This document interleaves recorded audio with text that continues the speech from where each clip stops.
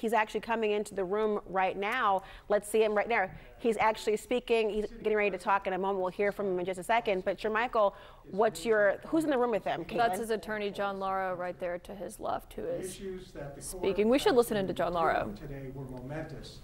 Whether or not a president of the United States could be prosecuted for carrying out his responsibilities, doing his job as president.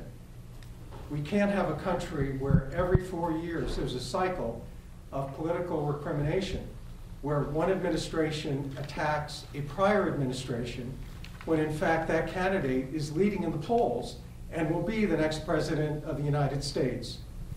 As our legal team, as our appellate team made clear, that would be a disaster for our country. That would be a direct attack on democracy, and that cannot happen.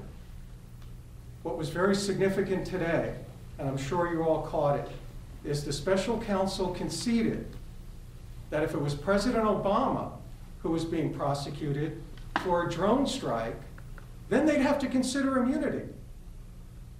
But when it's not, when it's President Trump, then they're taking the position that there's no immunity for presidential acts that were required when a president is carrying out his job responsibilities.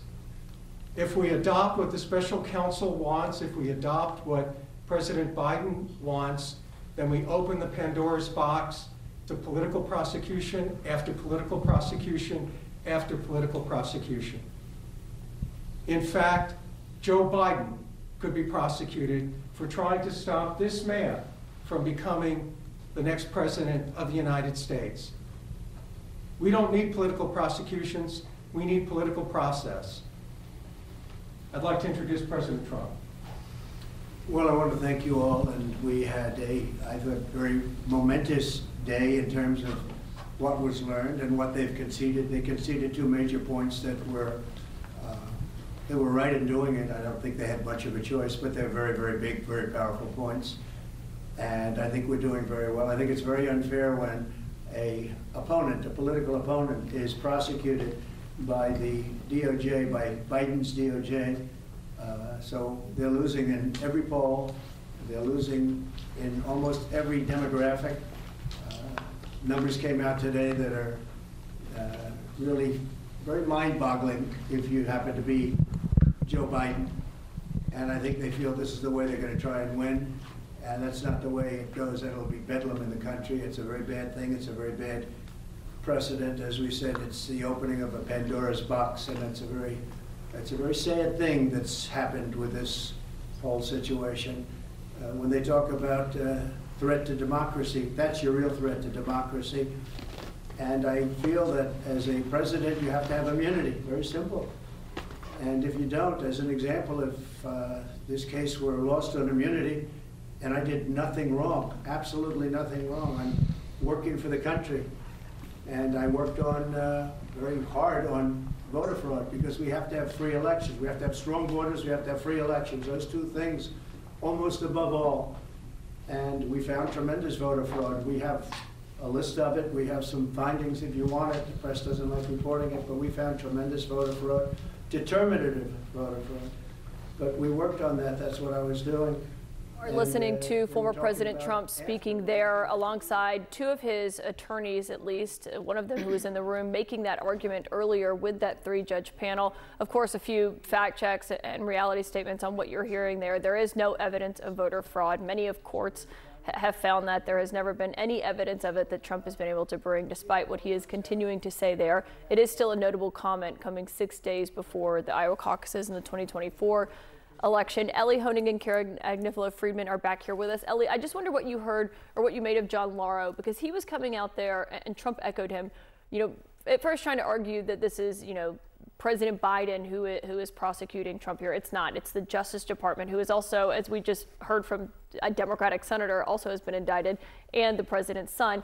But on the argument itself, their takeaways from what happened inside that courtroom today, what did you make of that? Yeah, so a couple things I think we need to set the record straight on. First of all, Donald Trump just told us that DOJ made these remarkable, sort of shocking concessions. I don't think so. I think DOJ was consistent in their position, which is a former president can be indicted for something that he did that falls outside the scope of the presidency. I don't think they actually gave away anything. I think to the contrary, it was a little bit surprising to hear Donald Trump's lawyers go in there and concede that under certain circumstances, a former president can be prosecuted. We do have to address this point, this constant refrain that this is somehow Joe Biden going after Donald Trump. I mean, just so people understand, you have the president who nominates the attorney general, who's then confirmed by the Senate. The attorney general, Merrick Garland, then put one more layer in and put Jack Smith in office as special counsel. And to be clear, there's no evidence of any communication between any of those folks, particularly Joe Biden. Bill Barr has agreed that he does not believe the indictment in Washington. He believes that it's a sound legal argument. Right. He does not believe that it's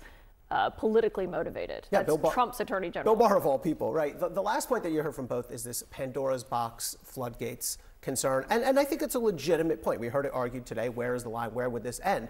The response that we heard from DOJ, which I think was quite effective, was there are safeguards in place. This isn't as simple as president doesn't like someone, boom, they're indicted. There are, first of all, prosecutors who have a duty to only indict people where they have provable evidence. You have grand juries who will have to review that evidence and return an indictment. You have then a trial. Trial juries, of course, review for proof beyond a reasonable doubt. And then finally, a court of appeals like the one we just saw today. So it's a fair argument. I get where they're going with it. And you do have to be concerned about, will this open up some new chapter we don't like? But there are really important safeguards in place. I will say there was moments when John Lauro was speaking about needing to have a political process, not persecution. Trump largely echoed his speech from over the weekend in response to President Biden talking about a threat to democracy. He obviously takes great offense to this discussion.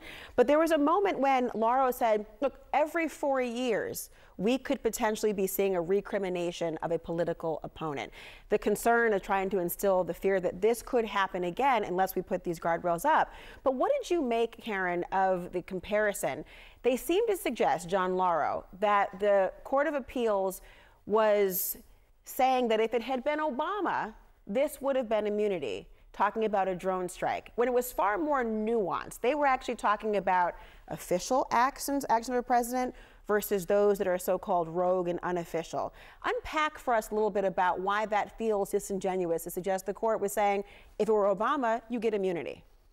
Yeah, so I think it's pretty clear here that there's a distinction between acts as president versus personal acts, right? If you were to engage in domestic violence, for example, or sexual assault, nobody would say just because you're president, you are immune if you are out of office and you're a former president for that personal conduct. And that's an extreme version of what it would be.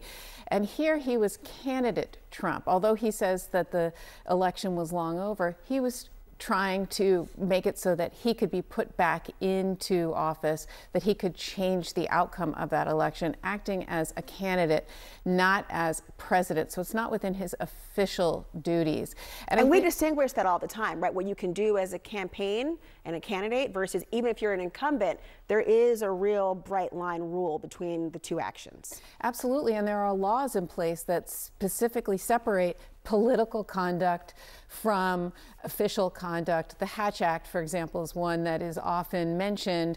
When you work for a government employee, I worked for a state government employee when I worked for the Manhattan DA's office, that was also an elected office, and I couldn't have anything to do with his campaign. That would have been totally inappropriate, not in my job description, yet he was able to do that as the candidate. And there was a very clear distinction between what he did as a candidate versus what he did as the elected district attorney and the rest of us as employees there. And I think it's very clear with Donald Trump as well. He was acting as a candidate, not as a president at the time. But the waters are a little bit muddied. And I wonder for everyone sort of listening and thinking about this, you know, we've heard Nixon say if the president does it, it's not illegal. We've all been watching West Wing. I remember that episode when they were like, we can't do this right now.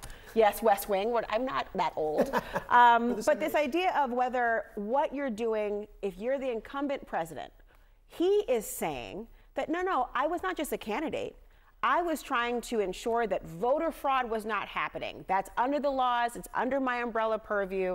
I was trying to take care of the laws as written, and that's what I was doing. So is it clear for a court to look at this and say, candidate, president, head of the executive branch? So let me give you this analysis. There have been other people who have raised similar claims. They've said, what I was doing in the run-up to January 6th was part of my official job. For example, Mark Meadows has made that same argument, trying to get his case moved from state court in Georgia over to federal court. It's basically the same test. Meadows said, well, what I was doing as White House Chief of Staff, that was part of my job as White House Chief of Staff. Rejected by the courts. Jeffrey Clark, DOJ official, same thing. He said, part of my official federal job at DOJ, rejected. Donald Trump himself, in a different case, Donald Trump is being sued for over January 6th by police officers who were there at the scene, civil case.